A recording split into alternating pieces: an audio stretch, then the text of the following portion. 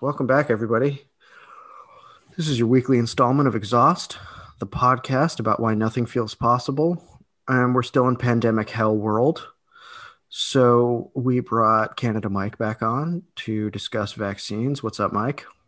Not much. Excited to be back. And we've got John here, of course. As usual. So before we kicked off, I wanted to talk about how I definitely cried while watching the movie Aaron Brockovich last night. I'd never seen it. I know that that's like this classic. Julia Roberts is, of course, very charming. But my mother-in-law is a shrink, so that's a lot of like familial conversation, right? And I'm married to the daughter of a shrink, so she has lots of insightful things to say all the time. And she's been reading Scattered by Gabor Mate. And one of the things that we've been talking about, like just generally, is maturity in children, like when kids seem to be preternaturally mature. So I'm watching this movie, right? This isn't about Aaron Brockovich's actual life because I have no fucking idea what her actual life was like. But in the film, one of the dynamics that plays out is a tension between Aaron Brockovich and her son. Because she gets this job, she has to provide for them, but she also has to fucking solve this insane PG&E water poisoning case. And at some point, he's very pissed at her and like won't talk to her because she's not spending any time with them or whatever. And she says to him, "Don't you want your mom to be good at her job?" And I was like, man, I cannot think of a worse way to handle this situation than like saying that to your like 9-year-old son. I was like, holy shit. And like, this is basically what Gabor Mate talks about. It's like exactly the type of things that lead to like ADD, is that level of like inattention, and also makes kids preternaturally mature. The moment of resolution between them is him reading through one of the case files and realizing that one of the girls in this California town that's been poisoned is his age and dying, and that only his mom can help both of them.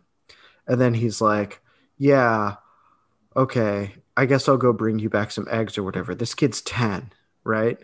Mm-hmm. And she's like, oh yeah, that would be great. And it's this moment where she feels her son has like truly understood her. And like, now everything's okay because he's matured, right? He's displayed this level of precocity in like understanding the moral world beyond himself.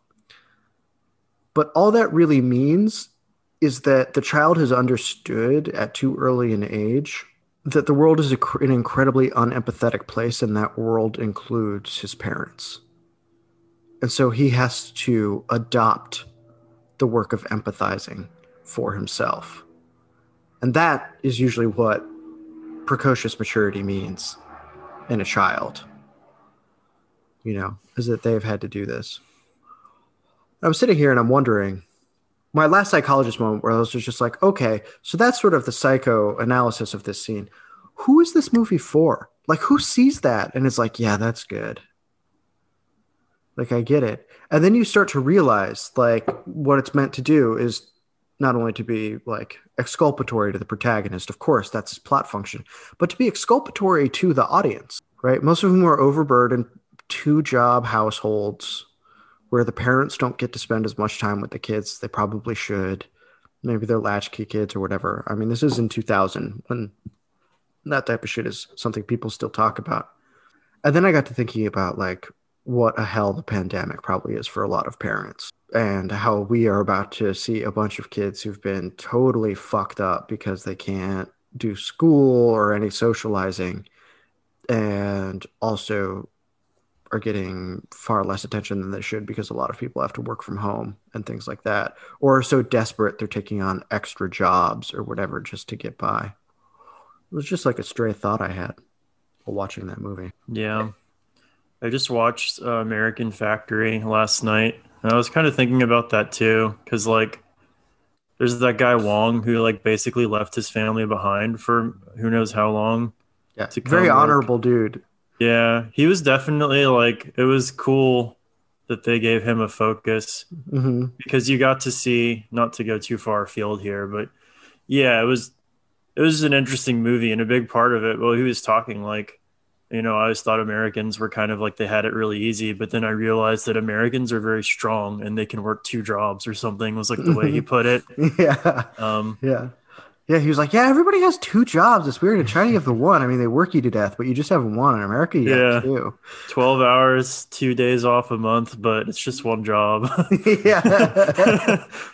No, it was, yeah, I feel like it'll be interesting because maybe that situation's already been happening in a lot of places, but now we're going to see it.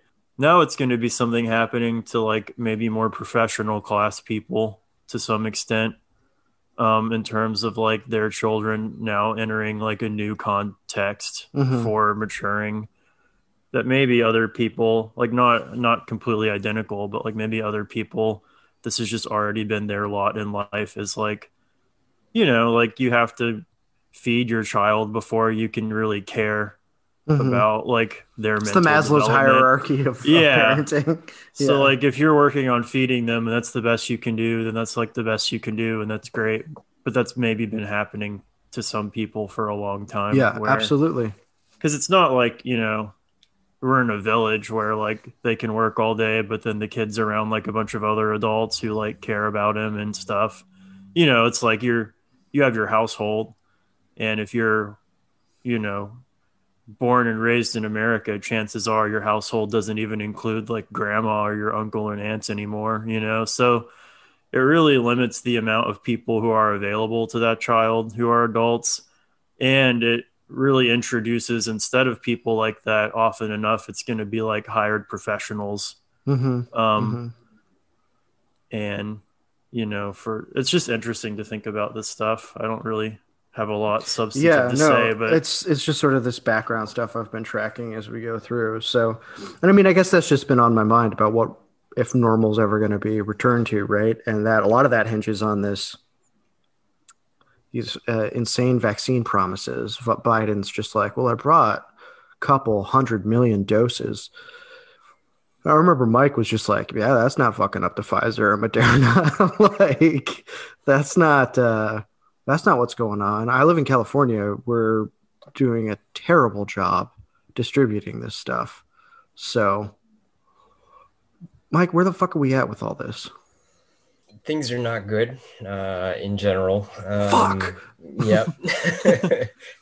Is perhaps to be expected, but yeah, I think actually the problems that we outlined in the last episode may become salient more quickly than I had thought.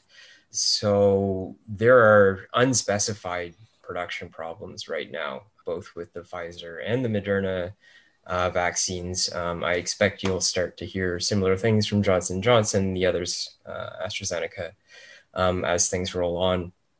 And basically, when they're asked for comment, they're not saying. So we don't know if that's a single use thing. I kind of suspect that the early problems were probably to do with sourcing the just raw materials for doing mRNA synthesis. But by now, like I think the figure that I gave last time, was a month ago, was that lead times for fairly simple single use components were out to 3 months, up from 1 to 2. They're now at 7 months. That's in over 1 month of elapsed time. That's what the estimate has done. So nobody is getting those components other than COVID manufacturers right now. Like, that's not happening. There are all kinds of other pharmaceutical programs which are being disrupted right now. And that's actually probably the first place that we should look. Everyone's got their eyes on the vaccine shortages themselves, but in terms of some of the other broader issues that we covered, we should also be looking at other products for the effects of COVID vaccine manufacturing on these systems. So this is going to be broadly affecting this industry for a while. And it's really, I mean, like you could even just say it's everything single use. So we're to the point now where like it's very difficult to get glass vials. They're only A few, Jesus. yeah, there are only a few manufacturers of like, in particular, amber glass vials, which are used for storing light-sensitive biopharmaceuticals. So, like dentists and stuff are having difficulty getting some of the just like basic supplies they need. Lots of other problems are cropping up and are going to continue to crop up, and obviously that has implications for the sort of mass vaccine. So I shouldn't go to the dentist, is what I'm hearing from you. I just got a set of Chinese dental picks, so I don't have to. Okay. So here's what I'm wondering, right? Like we have these production problems, and you said that these companies won't talk about it. They're just like, no comment, no comment, no Yeah, comment. yeah, yeah. So what's as far as I know, I don't want to toot our own horn. We're the only people that's even talked about single use shit. It's like politically, no one's even discussing some of the basic problems here. So what's going on with that? I'm a little bit puzzled by that. I don't know. I mean, I think there's clearly like a narrative formation here, right? Where I mean so we're still dealing with Pfizer's original efficacy estimates, right? When you're seeing new news publications, new articles being published that are describing the Pfizer vaccine, they're still giving the estimate that Pfizer initially gave, which was like not like a proper trial statistic or anything like that. It was just a quick look, like here are the first 200 infected people, and the vast majority of them did not receive the vaccine. Okay, it's not evidence, right? Like that was a marketing press release. And if you go and you look in the New England Journal of Medicine paper that they published, this is supposed to be the support. I didn't even see any mention of like what they were measuring. So they didn't say very much about the fact that it was PCR. So these are not like hospitalizations. They're, the efficacy with respect to what? Well, whether or not coronavirus was detected in their blood by PCR, not any of the things that we care about, which are the clinical endpoints. Okay. So, I mean, PCR indicates infection, maybe in some cases, but that's really not what we're going for in terms of protection. Anyway, those are still the estimates that we're working with, and they haven't been updated. And it's like, look, like if you guys are going into your data and releasing these PR releases, quick looks like, okay, first 200 infections, give me more infections. There have been more infections in your trial population. The primary completion date for the trial isn't until August. So they're going to have to cough up something in August, but they may not say anything until then, right? So they can run with this like 95% efficacy number the entire time. Nobody's going to question it, right? And that's like the discourse, right? Nobody's saying like, hey man, like can we get some like please sir, give us a little bit more data. May like I have some more? May I have some more data? Yeah, and I saw that there was a hack and like maybe some data had been released. Like I know I certainly never got my hands on that, but it would be nice to see some more data and to know what the hell is going on with that. Because they can, that they don't care if they're unblinding data, as long as it's good for their share prices. So if no one's questioning it on that level, they're definitely not going and interviewing like Pfizer employees on production floors. Right? There's no journalists going out and talking to biopharmaceutical manufacturers and their employees about what is your process and what are its risks and what does that mean for us as a society. Nobody's doing that, right? Like they're interested in maintaining a narrative. Yeah, the discourse around this seems to be that requests for more data or doubts about the industry's ability to meet its own deadline are the same thing as conspiracy theorizing. Yeah. And also saying the vaccines don't work, which is, I'm sure there are actually plenty of people who are conspiracy theorizing and do think the vaccines don't work, but I'm not one of them. And I have deep concerns about what these people say they can deliver and if that's actually possible. Yeah, I would like for it to work. Yeah, I certainly would be among the people who would be happy if it worked. I am itching for that shit to work. But, it's one of the things that I've been wondering is, so like, interest rates are still low. Like, why can't we just get a bunch of capital, build out some good stainless steel like facilities, you know?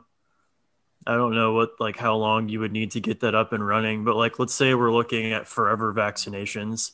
Yeah. It has to make some amount of financial sense for somebody to be like, okay, let's like throw up some of these places Yeah, and just to have the physical capital available to we'll you. eat the cost in the beginning. We'll take out a shit ton of loans, whatever. Like it's easy to do that if you're a huge company. But then, like in a year or two's time, like you're the one who basically owns the industry if no one else did that. And they're still dealing with trying to ramp up single use production. Like that's just what I'm wondering is like I know companies will basically never talk about any of this until it's Yeah. already done. So you'll never know if they're doing this or not. But it seems kind of like to me, just from like if you're a business person and from that person's perspective, this is like an easy way to like put yourself advantageously in a very likely future market. Hmm. I don't know. It's Um, not really a question. Or at It's least just to like a win a bunch thought. of, or to like basically just win a bunch of fucking good PR for your yeah. Yeah. stock price, you know? So Yeah. that's going to happen organically to an extent if these shortages continue. And that's because already what's happening with products that were under development, the processes were uh, started development before COVID on single use. They're normally what you do is you start with a bench scale kind of reactor that might be like 10, 20 liters, whatever. And then you would do maybe one or two scale up steps to get to your industrial size reaction. And that's just to prove that the process that you have works on each of these scales, right? So, and it's roughly controlled the same. Mm. The scale ups for those single use processes now, they can't do it on single use. So they're going back to stainless now anyway.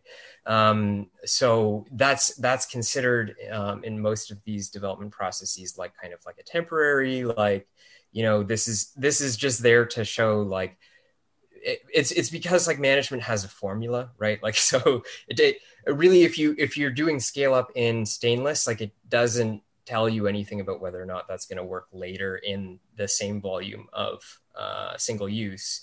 So they're Mm. just doing this anyways without realizing that like probably the conclusion is that ultimately your final industrial scale is going to be stainless because these shortages are going to continue for a while.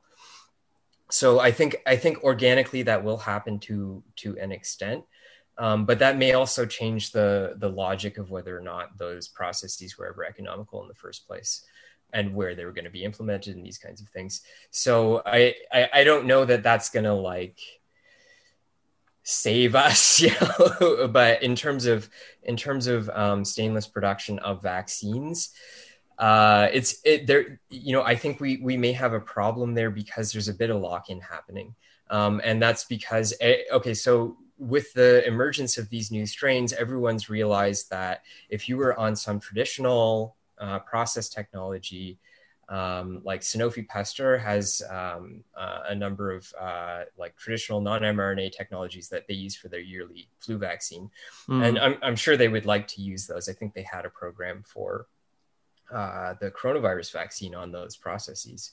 If you're on those at this point, it's clear that you're not going to be able to keep up, because generally those processes you're going to get at most one new product a year out of that line. And with the emergence of these new variants, it's quite clear that the advantages of the mRNA technology, which allow for relatively rapid retooling, like you can get done in 6 months maybe, are going to be dominant. So right now, Sanofi is saying we're going to manufacture Pfizer's product at our plants, which is nice, right? Like it alleviates one level of pressure because it's like, okay, we're going to have some level of standardized production and it's the same process in all these plants. But at the same time, the problem was not that Pfizer couldn't get enough manufacturing floor space, right? It's something to do with their back end raw materials or single use systems, something like that. And this, like, so Sanofi's involvement or Sanofi's use of that technology doesn't necessarily help us there, and it may require an entirely different process to get some kind of like what you might call robust, like forever vaccine. So even assuming that like we have vaccines that are anywhere from like 80 to 90% effective or whatever. So it doesn't even like assuming that they're that effective, it still doesn't sound like we can produce enough on a like epidemiological level to have a public health effect, or like it's certainly possible that we can't Yeah, produce enough. it's not that the vaccine like doesn't work qua a vaccine. It's about the industrial political context in which the vaccine is being released. Yeah. Yeah, and I think it's worth emphasizing that, right? Like what we are trying to do is like first off, like what is actually the role of the vaccine within medicine and within medical technology, right? Like as in general, pandemics are not stopped by vaccines. Vaccines are historically what happens. They're the medicines that we deploy near the end of a long program to eradicate a disease, typically by sanitation, and they're Yeah. and they're most effective in places with good sanitation, right?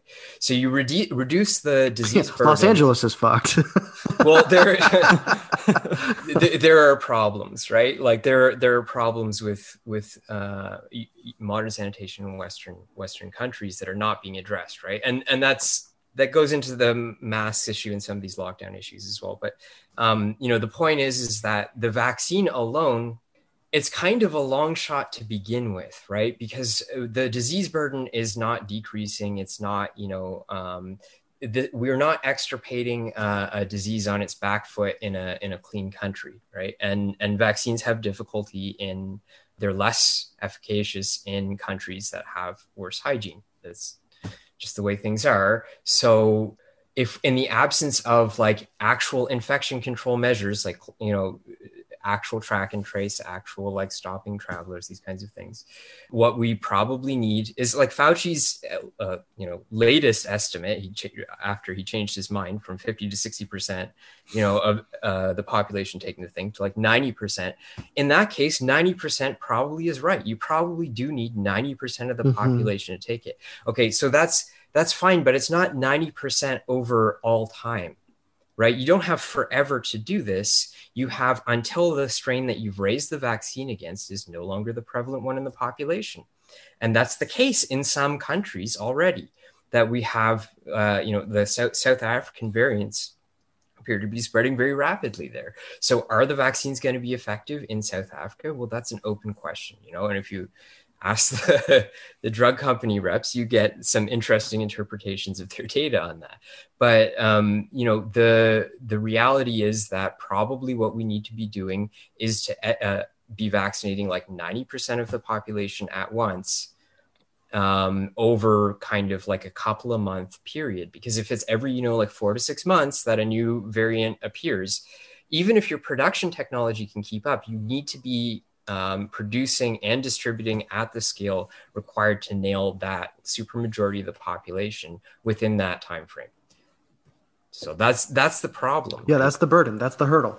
And So it's basically totally unprecedented what we're doing. yeah, Like absolutely absolutely. no precedent for this. And what we would like to be true, I think like what you sort of just laid out is like we're producing it so that we have vaccines to meet new dominant variants as they appear.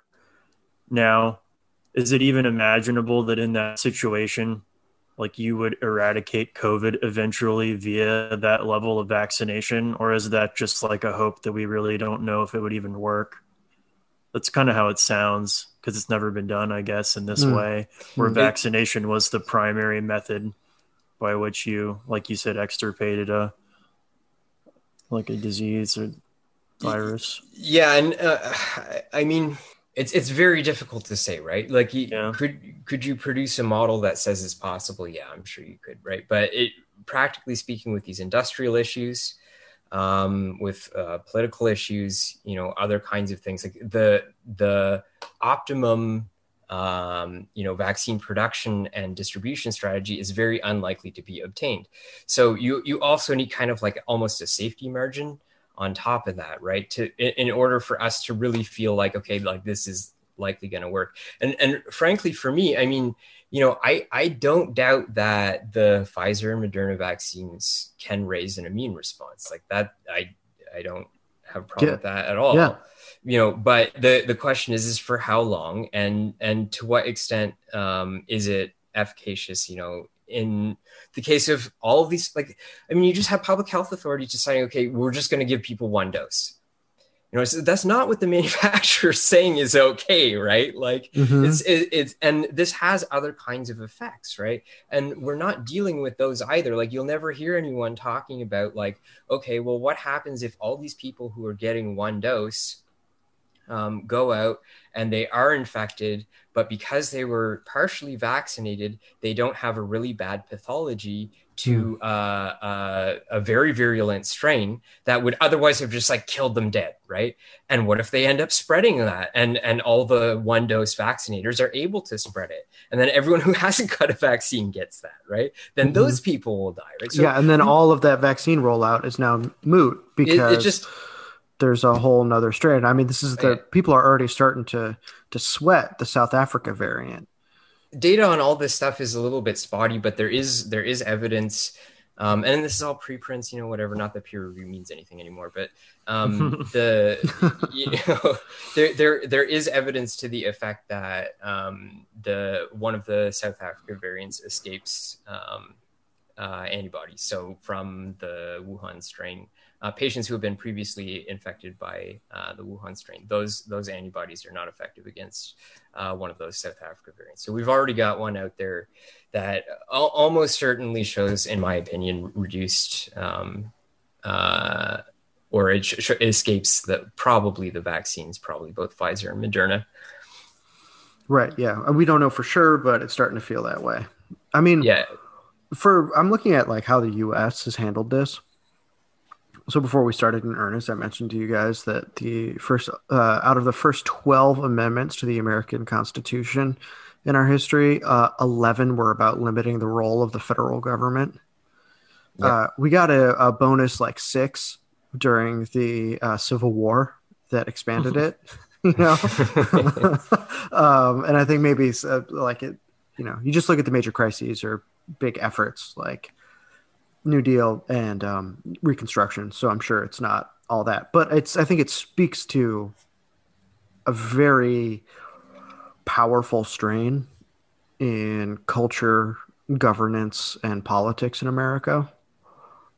And when I read that Council on Foreign Relations report, that was one of the major things that they said. I mean, some of it was just like the people who were supposed to do things just weren't hired by the Trump administration, so they couldn't do them because they weren't in those posts. But a huge portion of the burden was on the fact that our government is not actually federalized, and the communications between municipalities, state governments, and the federal government are either non-existent or have deteriorated significantly over time as public coffers have been drained. There have been multiple reports that have been released at the federal level being like, hey, we should really fucking handle this. And politicians have more or less paid lip service to it.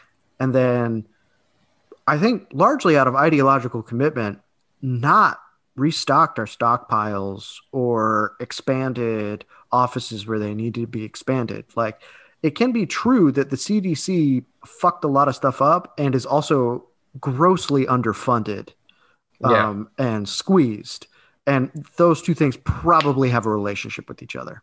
No, that's for sure. I mean, like, there's no question that if you have an institution which is not funded to the extent necessary for it to perform its function, all you're going to get is corrupt and demoralized administrators who are looting it.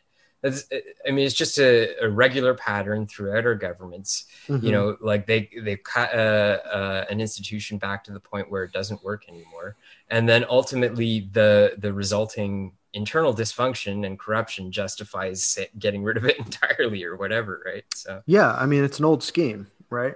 yeah. I do think too that the absence of funding maybe is one aspect of it, but I think even a well-funded bureaucracy can be utterly useless. Oh, Sure. sure. And that, so it's not to say that like if only we had given the CDC a bunch of money, they would have been like highly effective, but that's No. perhaps one part of the puzzle. Yeah. But there is too just the fact that you can have places staffed with extremely like narcissistic boomer admin types. No matter how much money they have, like you'll run into that problem too, which is it's one of the, not to say something completely off topic, but Ivan Illich talks about how in his book Deschooling Society, like for like 50 years we were like schooling is so underfunded and poured massively more and more money into it, seemingly getting no better results for lower income children, Yeah. even in places where the Hmm. lower income schools would receive a lot more money. And he was saying, like, at what point is it going to be okay to begin to question like the very system itself Yeah. Yeah. as perhaps no longer working? And I think in some cases too, we're also running up against that in a lot of our government institutions, which Well, is yeah, not. just like look at what happened with the fucking what happened at the Capitol, and now everybody's just like, God, we really need more anti-terror funding, and it's like, fucking seriously, like, how could that be any sane person's conclusion to what happened there after the We have to psychotic? stave off the Boogaloo shamans. Right, yeah, exactly. And now they just put like a huge gate around the White House, so it's really, dumbest possible solution to that problem. And so I do think that there's a lot to that, like we don't want to just say like up the funds and all this will be resolved. That's not what's happening. I mean, I was thinking about this, right? So, Mike, you sent me that Reuters, the very damning Reuters piece on the Yeah. CDC and how they handled it in the beginning, Yeah. and how they would just like send people into the field who had no idea what they were doing, and that totally fucked up its ability to perform at the critical early stages of this, because the critical stages of a pandemic are the beginning of the pandemic, Yeah. right? Like it's even getting memory hold now that there were 2 day to 1 or 2 week intervals where critical things had to be done and they just weren't, or they Yeah. were fucked up. Like I remember that, watching those things expire, being like, wow, we're really just on a downward spiral here. And so I'm thinking like these people are well schooled, I assume, get put through these processes. And then I start to think about like sort of the class structure of that. Hmm. I was like, what's higher ed's role really in producing these people? Hmm. Is it about producing competence, or is it about hoovering up loan money to expand real estate empires and then just shitting out C tier students as fast as possible so that the Saban family can make more money?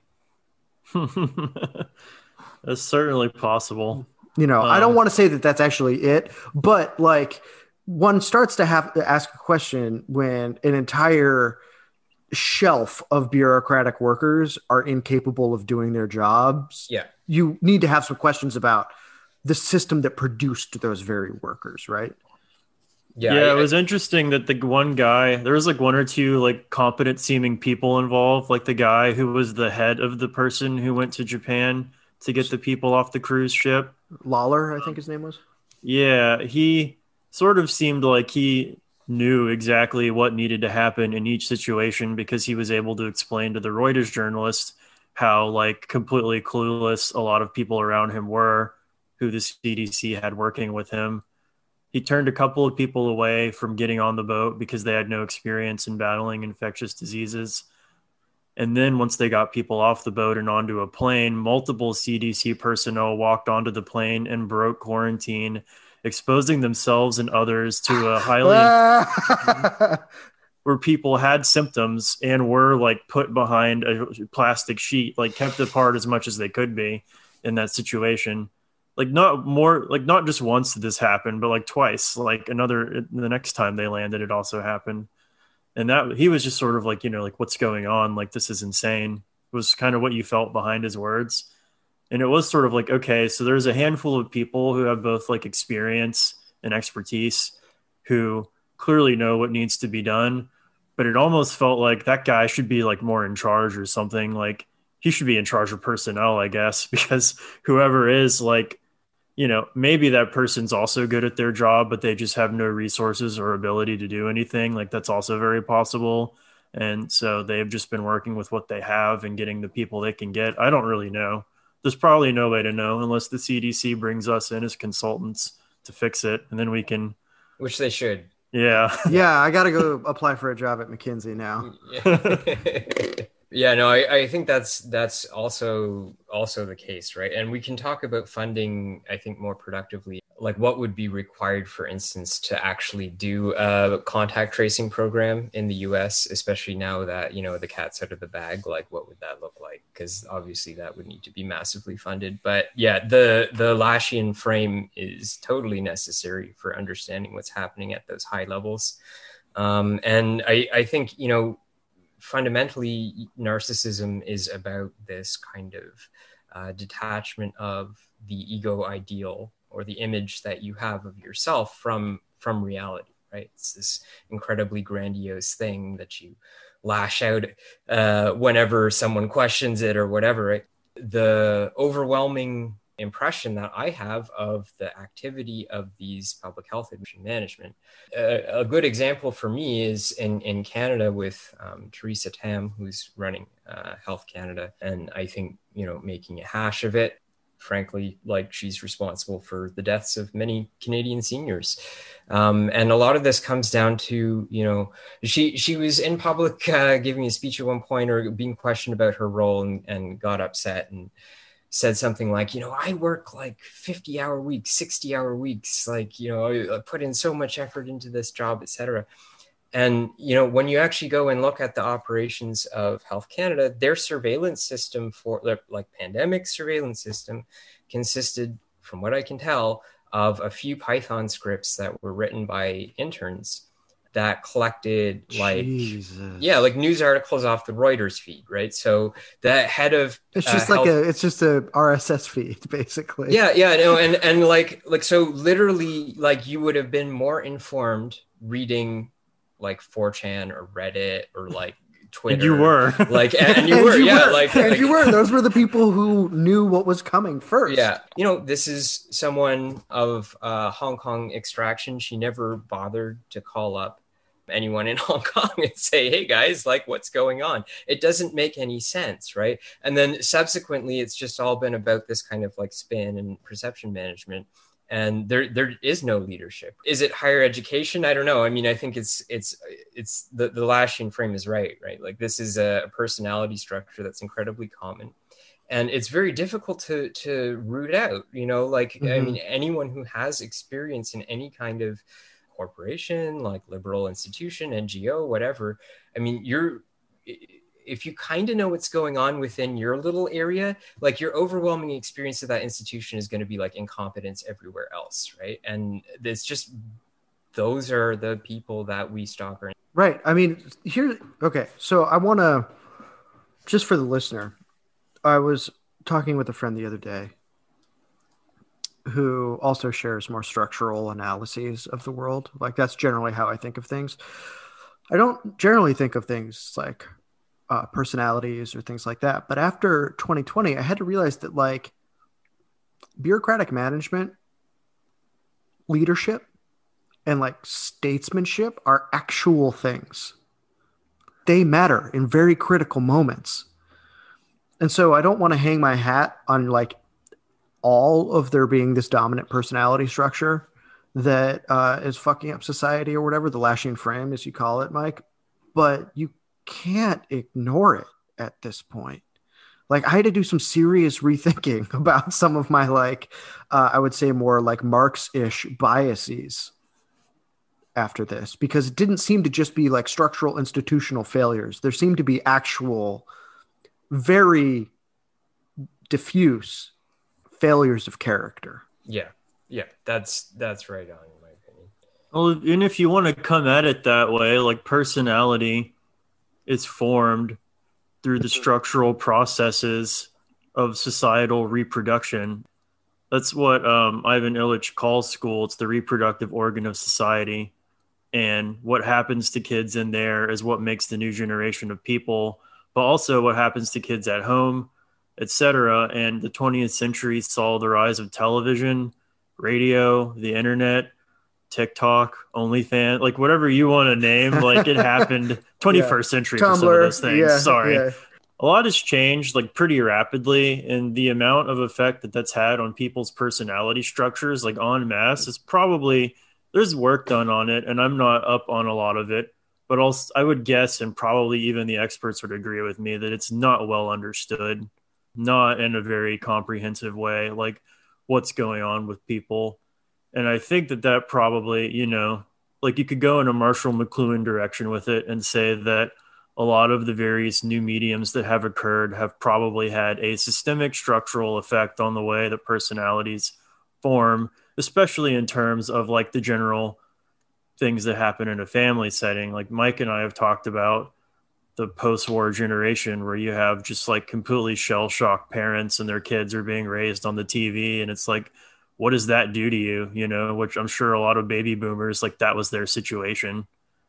Yeah, I mean, you talk to any baby boomer about watching Mad Men, especially if they're white, right? Because I mean, that's really what that show's about. I mean, you don't even need to be woke to like make that argument. It takes place in Yeah, fucking no. Connecticut in the Yeah. 60s, in New York. But one of the things that I noticed in talking to people of my parents' generation about that is that one of the reasons that show was so resonant is that it explained to them in some way the distance of their parents. Yeah.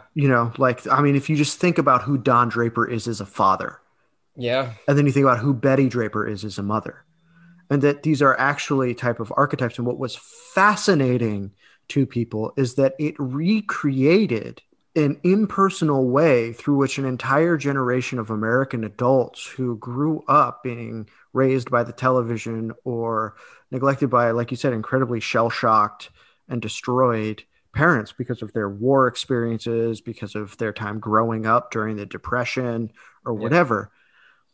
It allowed them a way to try to understand who these completely inaccessible parental figures were.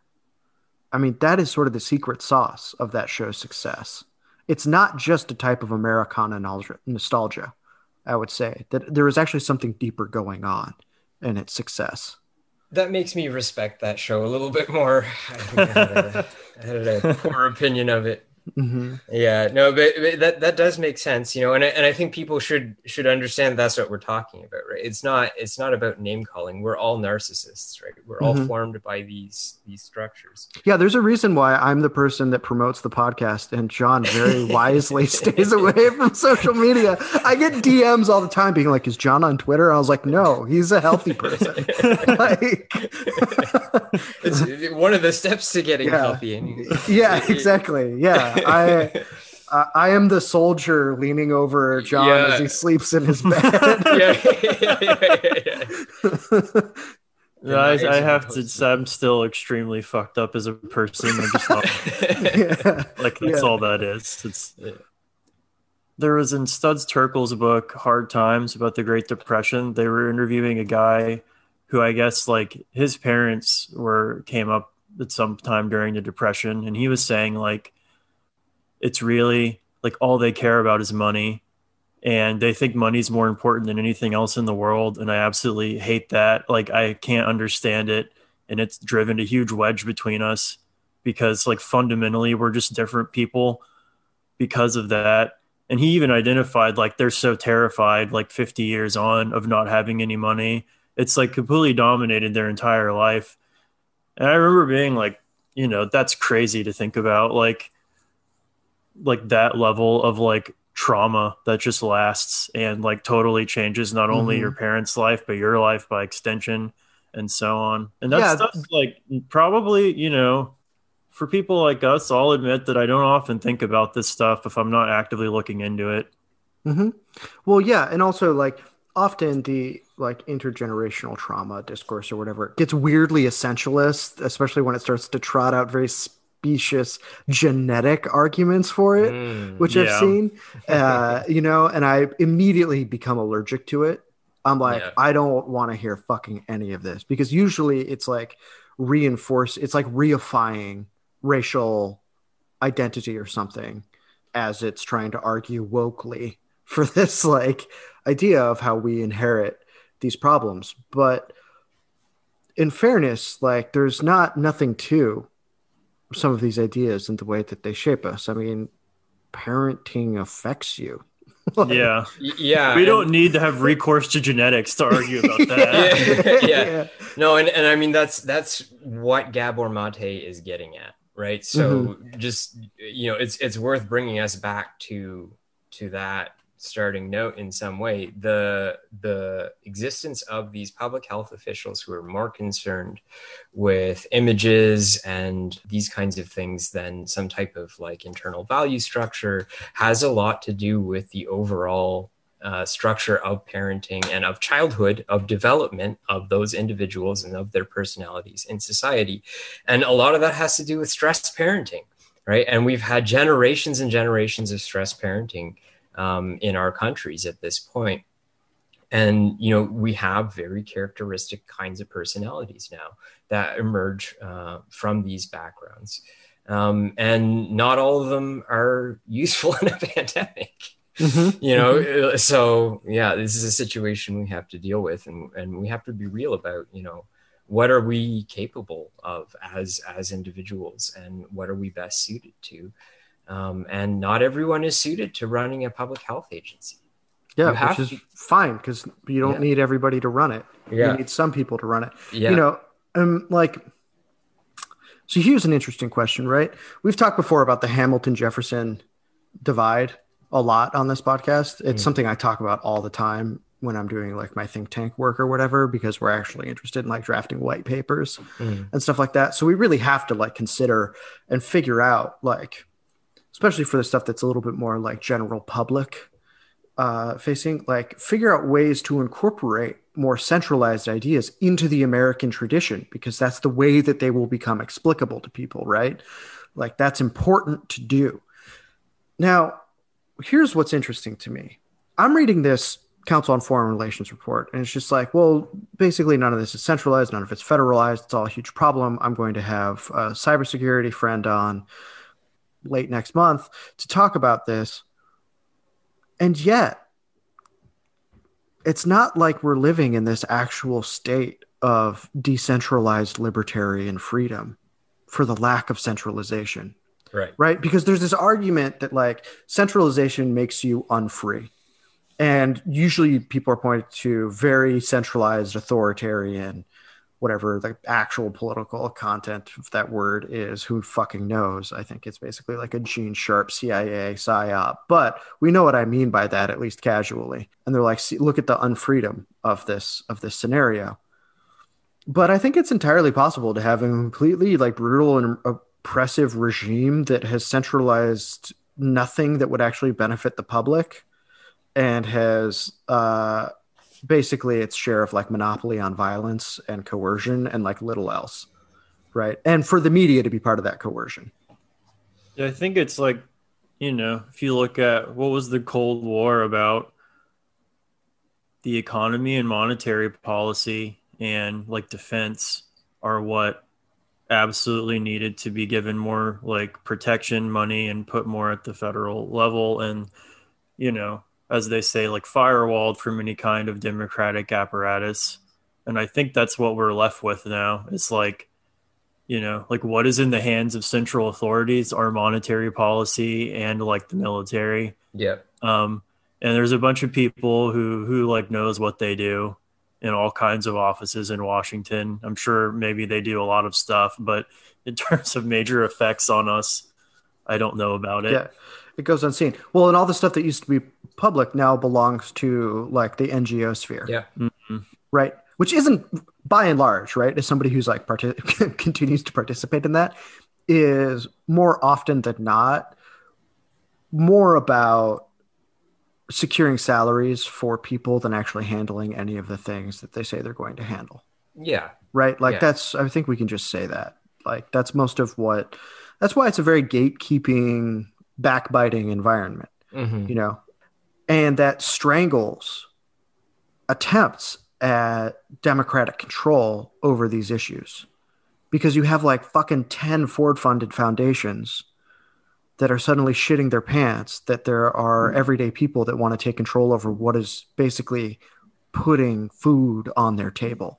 Yeah. Right? Like once you start to think about it like that, you start to understand how we have an oligarchy that has basically a hegemonic middle class ideology, right? That's how that works. Yeah, and this whole complex allows part of its purpose is to diffuse responsibility, right? So that if you're a small NGO or something, and you're sitting on the board and you want to do something, but you don't really want to take responsibility for it, you can hire a larger NGO to consult. So you pay them some money and they make your conclusion for you. Yeah. And then you do the unpopular thing because the consultant told you to, and away you go. And the government loves to make use of that function as well. So yeah, it's the human McKinsey, Pete. Yeah. Yeah. That's especially gross, but yeah. I mean that's how that works. And I mean, this is something that I think this is where it's important to return to some ancient thinkers, right? Because I think that there's just this type of fundamental wisdom in what they're dealing with. And these works have endured because they remain relevant, whether you agree with them or not. So in Aristotle's Politics, one of the things that he talks about is he was like, look, if everybody is responsible for something, then effectively no one is responsible for it. Yeah. Which people tend to think is like an argument against communism or whatever. Not really. It's basically an argument for there being accountability in leadership structures. Yeah. Right. Is really what that's about. I assume Aristotle would have been very against communist ideas given his aristocratic sympathies, but that's not the point he's making there per se. Mm-hmm. Right. He's actually talking about the way a society is able to interpret duty and the license and consequences arrogated to that. Right. Yeah, I think in that context, it's very helpful to look at the Islamic tradition, which classifies obligations, the fara'id, as either fard al-ain, which are individual obligations, or fard al-kifaya, which are communal obligations. And so an entire community can become sinful if everyone leaves a communal obligation, but not everyone has to perform it, right? And we don't really have that sense or any way of like engaging with this notion of communal obligation anymore. I mean, clearly we're all communally obligated to look after elderly and helpless people who are in long-term care homes in this society and who are dying, by the dozens daily, with government and regulatory officials saying nothing about it. I mean, in Ontario, it's just an absolute disgrace. You have these companies, one of which is run by former Premier Mike Harris, paying out dividends to their shareholders while these people are dying. They're not doing anything. They're not actually doing anything to rectify this situation. So yeah, I mean, I think we have to be able to recognize these communal obligations and get some way of addressing them again, because clearly we don't have one anymore. Yeah, I remember I was just reading about one of the examples Al-Ghazali gives is, we have hardly any Muslim doctors in a lot of places, so no Muslim doctors who can give testimony in court, which, for reasons you had to be a Muslim to give testimony in certain cases. And he's like, but no one wants to be a doctor because you don't make a lot of money that way. They all want to be religious scholars, which is sort of like today's version of becoming a doctor or an engineer. Yeah. And how people flock to what will bring them worldly prestige and wealth, and they leave behind basic, obligations, and how it causes problems here and in the hereafter, and that sensibility, because you're sinful, one, but you're also like causing issues in your community, like they're communal obligations because the community needs these things. And yeah, I mean, just anecdotally, like if you've ever been in a place that, especially like university settings or certain kinds of jobs, and you're like, oh, like most of the stuff that happens in this organization, like no person takes responsibility for it. Like, so yeah. Like, let's say something goes wrong here.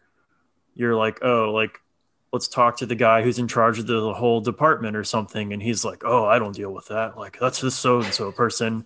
And they're like, oh, like, that's not really a part of my job description. Like, so I just, like, that's basically what you're going to get at every turn. And like most of the things happening in a building, like, fall under no one's authority and no one's responsible for them.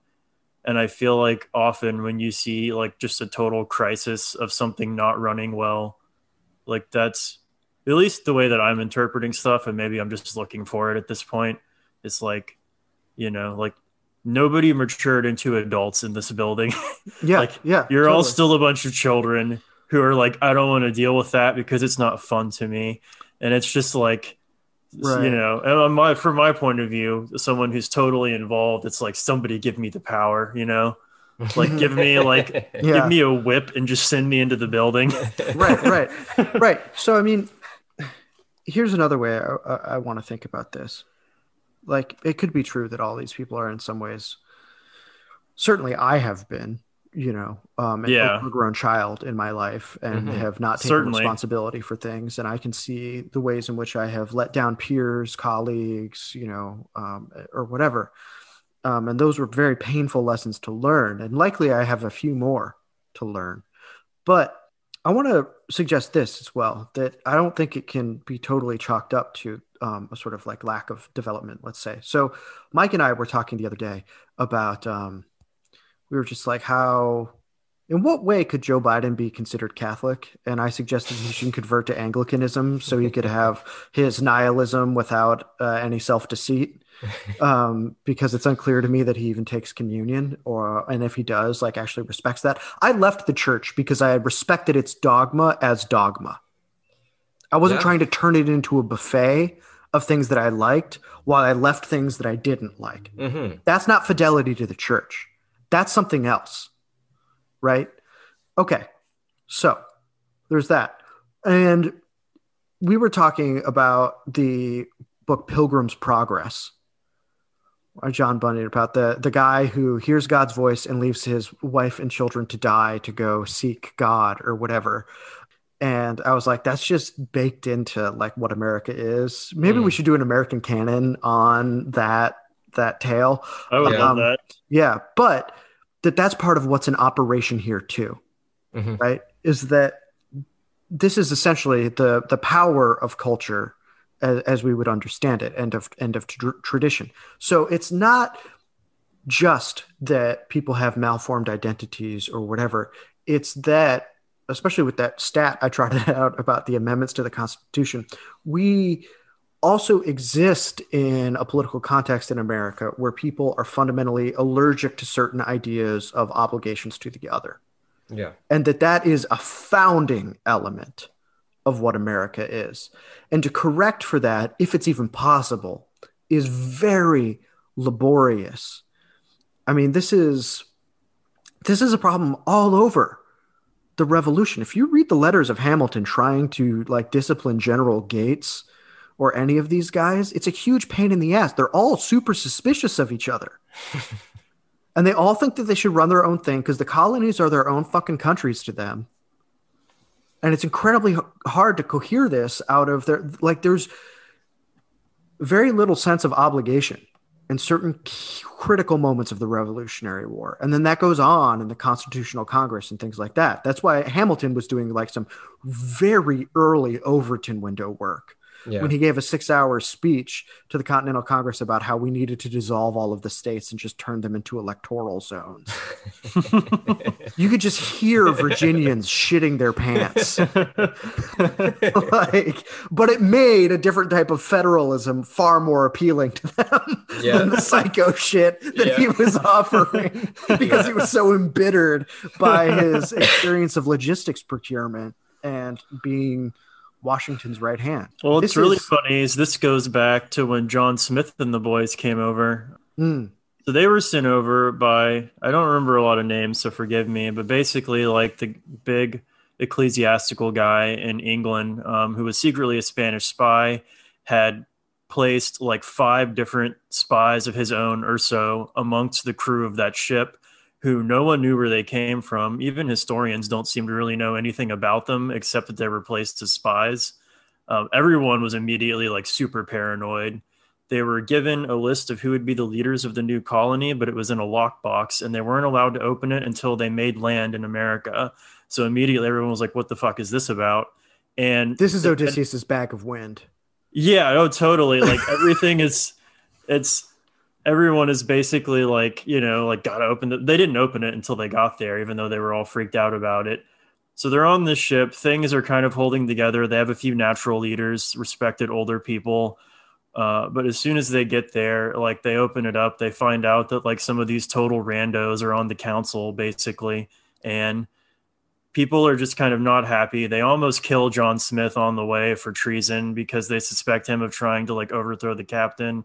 Somehow they make it to America, and immediately John Smith just like goes off on expeditions for like food, pelts, and like trading with Native Americans. And is basically just like, I'm just going to do my own thing. Like, fuck this, I'll like make sure that people here stay fed and things work out while everyone else kind of does like weird politicking with each other. And it's just like a completely like one of the most non-unified ventures you could ever imagine as like the foundational, colony of America. It's just interesting how at every level this is the story. Right. Yeah. And I mean, I think there's the perfect phrase that comes out of military jargon for America, which is a goat rodeo. Yeah. It's impossible to fucking wrangle. Yeah. It took a civil war to really expand the federal government. Same with the Depression. Like these are deep, deep crises, right? That had to, I mean, if you think about it, the reason we have a highway system is only because Eisenhower, after World War I, did a victory tour of the United States and realized that there was no easy way to actually get across this fucking country. Yeah. Even after the railroads, right? So these are some of the structural, cultural, ideological things that we're butting up against with this vaccine rollout. So here are the major questions to ask going forward, I would say, is how will this crisis shape and reshape the federal government? At every turn in American history, when there has been a major crisis, the federal government has reconstituted itself in a new way. So that's what we should be keeping our eye on for the next 4 to 8 years, because everything we've just talked about isn't necessarily going away. And it's going to have to be dealt with. Now, the question you have to ask yourself is if anybody in charge is actually interested in governing. Yeah. And when I look around, I am not convinced that that is the case. I must say my experience of watching the inauguration was disheartening, to say the least. So I think this is a very much a more to be revealed scenario.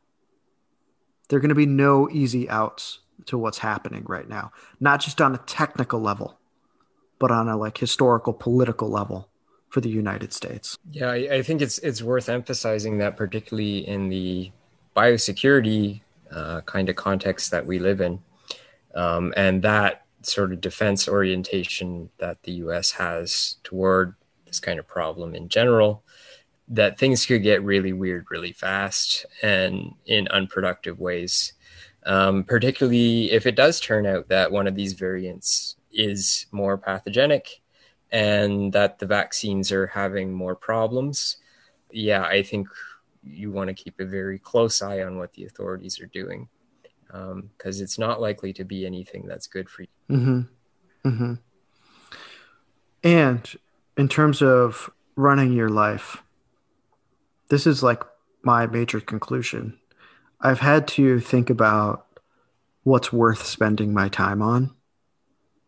Like, what am I really doing to contribute to society? And I'm not going to give any like super personal answers on that right now.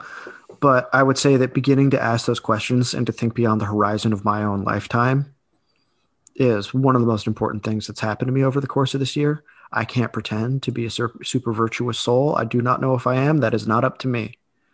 But I am certainly feeling morally challenged by that question itself. And I would invite more people to at least entertain it for an extended period of time. Because if you're taking seriously everything that we've just laid out and you think it's real, like you're convinced by what we've just said, then I hope you feel uncomfortable, because I certainly do. That's the call and response of responsibility. Yeah, I think that maybe the only thing that I would add is just from reflecting on my own role as a parent over the last little while. I think thinking about the way that you're spending your time is really important if you are a parent.